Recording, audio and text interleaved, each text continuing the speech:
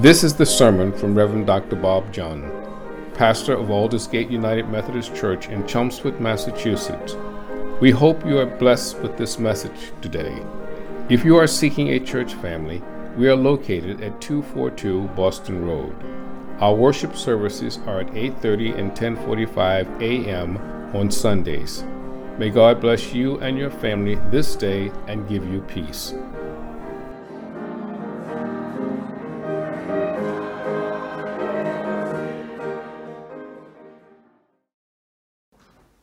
The Gospel reading this morning can be found on page 35 in the Pew Bibles if you want to follow along. Those that are able, please stand.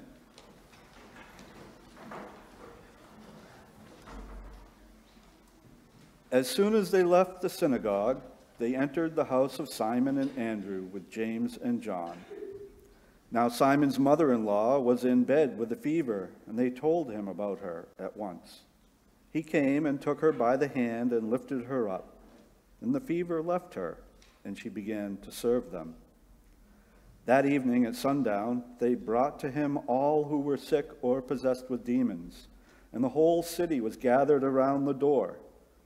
He cured many who were sick with various diseases and cast out many demons, and he would not permit the demons to speak because they knew him. In the morning, while it was still very dark, he got up and went out to a deserted place, and there he prayed. And Simon and his companions hunted for him. When they found him, they said to him, "Everyone is searching for you." Well, he answered, "Let us go on to the neighboring towns, so that I may proclaim the message there also, for that is what I came to do." And he went throughout Galilee, proclaiming the message in their synagogues and casting out demons. This is the word of God for the people of God. Thanks be to God.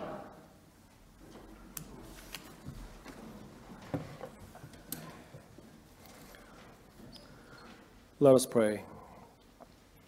Let the words of my mouth and meditations of our hearts be accepted on thy sight, O Lord, our rock and our Redeemer. Amen. About a month ago, my son, Daniel, was expressing some pain with the breathing, and he was constantly coughing. He has been dealing with asthma since he was a kid, as I also did when I was a kid, so I'm kind of hoping that he will outgrow that, as I did. But usually from an inhaler, his symptoms kind of goes away. He gets better. But this time was different. He was getting worse and worse. So in the morning, I brought him to the urgent care in Chelmsford. That I thought that he was going to be better after he was given the nebulizer treatment and some steroid. It helps his lungs to open up so he can breathe better. But he was still not feeling better. So in the afternoon, I brought him to he's a pediatric doctor in the afternoon. And I thought that he'll feel better eventually. But at night, he just could not breathe, and he was crying in pain, so I brought him to the emergency room in Lowell General Hospital. When we got there, the lobby was just full of people, young and old, men and women, every skin color and different religions. I was afraid it might take more than like an hour before he could be seen by a doctor. Thankfully, he was admitted to a room within 15 minutes, and he was given a stronger steroid this time and given another nebulizer treatment. And also he was taken to X-ray room to make sure that he had a pneumonia. After staying in the room for about 5 hours, we were finally discharged at like 2 o'clock in the morning. As we were coming out of the emergency, I still saw many people in the lobby waiting to be seen, including a mother holding her crying child. Everyone came to the emergency that night with something in common. Everyone was either sick or caring for their sick family or friend. I know that tending to a child with asthma is exhausting. But compared with many other serious illnesses that these people probably dealing with, I thought that asthma just was minor. But let's assume that there is a doctor who can cure every illness or disease, regardless of what that is. It could be something physical, something mental or psychological or emotional. If there's someone out there who could not only give you the most accurate diagnosis, but also cure every disease or illness,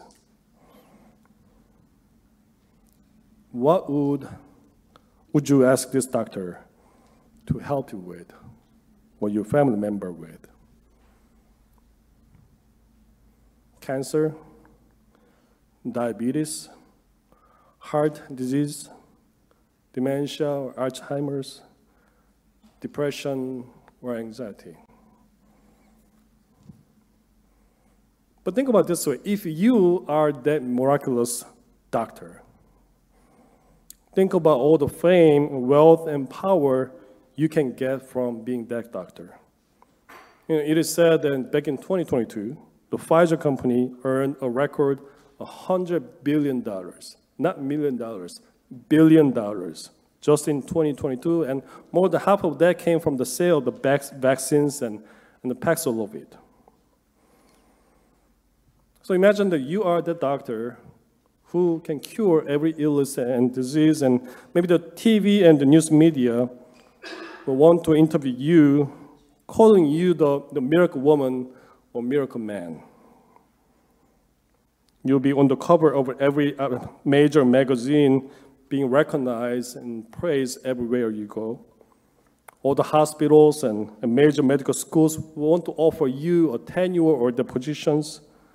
The politicians notice your fame and want to recruit you to their party, promising that you'll be their leader or maybe the next presidential candidate in the election.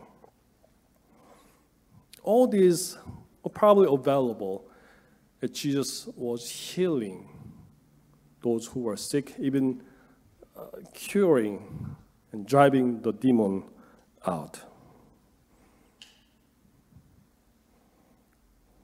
But instead, being surrounded by the crowd, enjoying the praise and affirmation from the people for his miraculous works, or being promoted to be their governor or their leader, Jesus got up while it was still dark early in the morning, went out to a deserted place, and there, the gospel says, he prayed to God.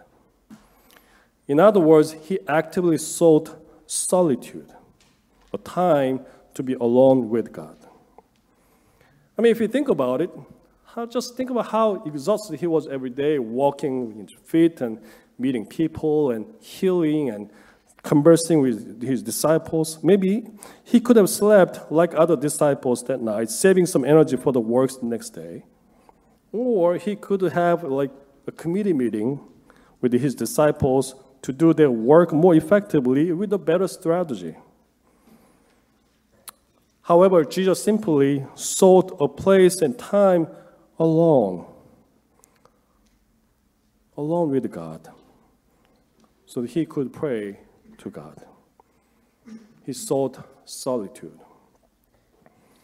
This is a very strange thing for us to hear, because many of us do not necessarily seek solitude, at least actively. We just find ourselves alone. We find ourselves alone when we are driving our cars to some places. We find ourselves alone when we take a shower. We find ourselves alone when we drop our children at the school. We find ourselves alone when we walk the trail for some fresh air or exercise. But many of us, we do not necessarily seek solitude because we do not want to be alone. And Paul Tillich, a theologian in the 20th century, says, we are finite creatures with the fear not being loved or the fear of being forgotten by others. So we are often desperate to surround us with unnecessary noise or just just meaningless relationship so that we can avoid loneliness. Again, when you come to the gospel story, we hear that Jesus just spent 40 days and 40 nights in the wilderness being tempted and wrestling with the hunger and thirst. If I were Jesus, the wilderness would be the last place I want to go back to. But he goes back to the wilderness, even when he was gaining fame and possibly all the power, authority, and wealth. He's seeking solitude. And we can ask, why? Why does he need to go back to the wilderness? In The Way of the Heart, Henry Nouwen, he says, solitude is the furnace of transformation. Without solitude, we remain victims of our society and continue to be entangled in the illusions of the false self. And Jesus himself entered into this furnace. And there he affirmed God as the only source of his identity, he says. When he was baptized, there was a voice from heaven that said, "You are my beloved Son, with whom I'm very well pleased." And even Jesus, in the midst of the business, being busy with the people and all the work that he had to do, he needed to be alone. He needed to be reminded of who he was. He needed to remember what he was doing and why he was doing what he was doing. They all happened through prayers. Thomas Long, a retired professor of preaching, shares a story when he was teaching at Princeton University. Some years ago, he was serving on a committee called the Princeton University Chaplains Advisory Council. And both faculties and chaplains met once per year to hear about their work. One year, during the question and answer time, all the members of the council asked the chaplains, "So tell us, what are the students like these days morally?" And the chaplains were looking at each other, wondering who was going to be the first to speak. And finally, the Methodist chaplain said, "Well, I think you'd be very pleased to hear this. Our young students, they are very ambitious in their careers, but that's not all they are about. A lot of them tutor kids after school. Some work in the night shelter and the soup kitchen for the homeless people. Last week, a group of students protested the racism and apartheid in South Africa." As she talked and continued on, a Jewish chaplain smiled. The more she talked, the bigger he smiled, until finally this Methodist chaplain had to say, "Ed, am I saying something funny to you?" And he replied, No, I'm sorry about that. I just was sitting here thinking, you're saying that those students are good people, and you're right. And you're saying that they are involved in many good social causes, and they are. But what I was thinking is that the one thing they lack is a vision of salvation. If you don't have some vision of what God is doing to repair the whole creation, you can't get up every day and work in the soup kitchen because it finally beats you down. I believe that that's why Jesus also left his disciples and even the crowd and went to a deserted place in the morning. It's not that good works such as healing the sick or feeding the hungry, they're not as important as the faith growth, such as worship, prayer, fasting, reading the Bible. But somehow, in the midst of all that you're doing today, if you don't stop to reflect who we are, what we do, and why we are here,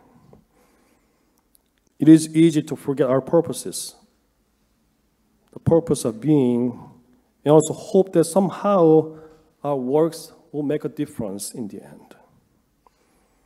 And solitude provides us with a time and place in which we realize that we are not our own, but we are participating in a bigger plan of God, who is already out there working actively for our salvation and the salvation of the world today. as God has already done so through the life and death and resurrection of Christ. So when the disciples finally found Jesus praying in a deserted place, they said, "Everyone is searching for you." Of course they're searching for him because they want more healing and they want to see more miracles from Jesus. But he does not stay there because he knew his purpose. And he follows the will of God. He says, "Let's go on to the neighboring towns so that I may proclaim the message there also. For that is what I came here to do." So he went throughout Galilee, healing the sick, teaching at the synagogues, casting out the demons, but still seeking solitude often, going to a deserted place to pray to God who gave him the strength, reminded him who he was. From time to time, many of us, we feel lonely and we feel separated from one another. It's our human condition that no one can truly know or understand what each one of us is going through today. But we can turn the time of being alone or lonely into a time of solitude in which we actively seek the presence of God. In a world surrounded by many harmful messages or noises that tell us that we are not good enough, we are not beautiful enough, we are not smart enough, we are not strong enough, solitude helps us reduce all those sounds so we can finally hear the gentle voice of God who calls us God's beloved and sends us to the world to heal the wounded and proclaim that the kingdom of God is here as we feed the hungry, heal the sick, forgive one another, and drive demons out in Jesus' name. In Aldersgate is my fourth church as pastor.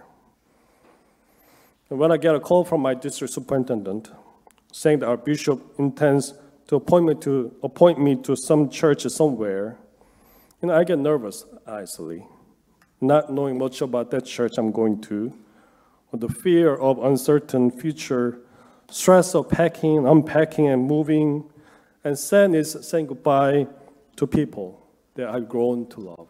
By the way, I'm not saying I'm moving to another church this year.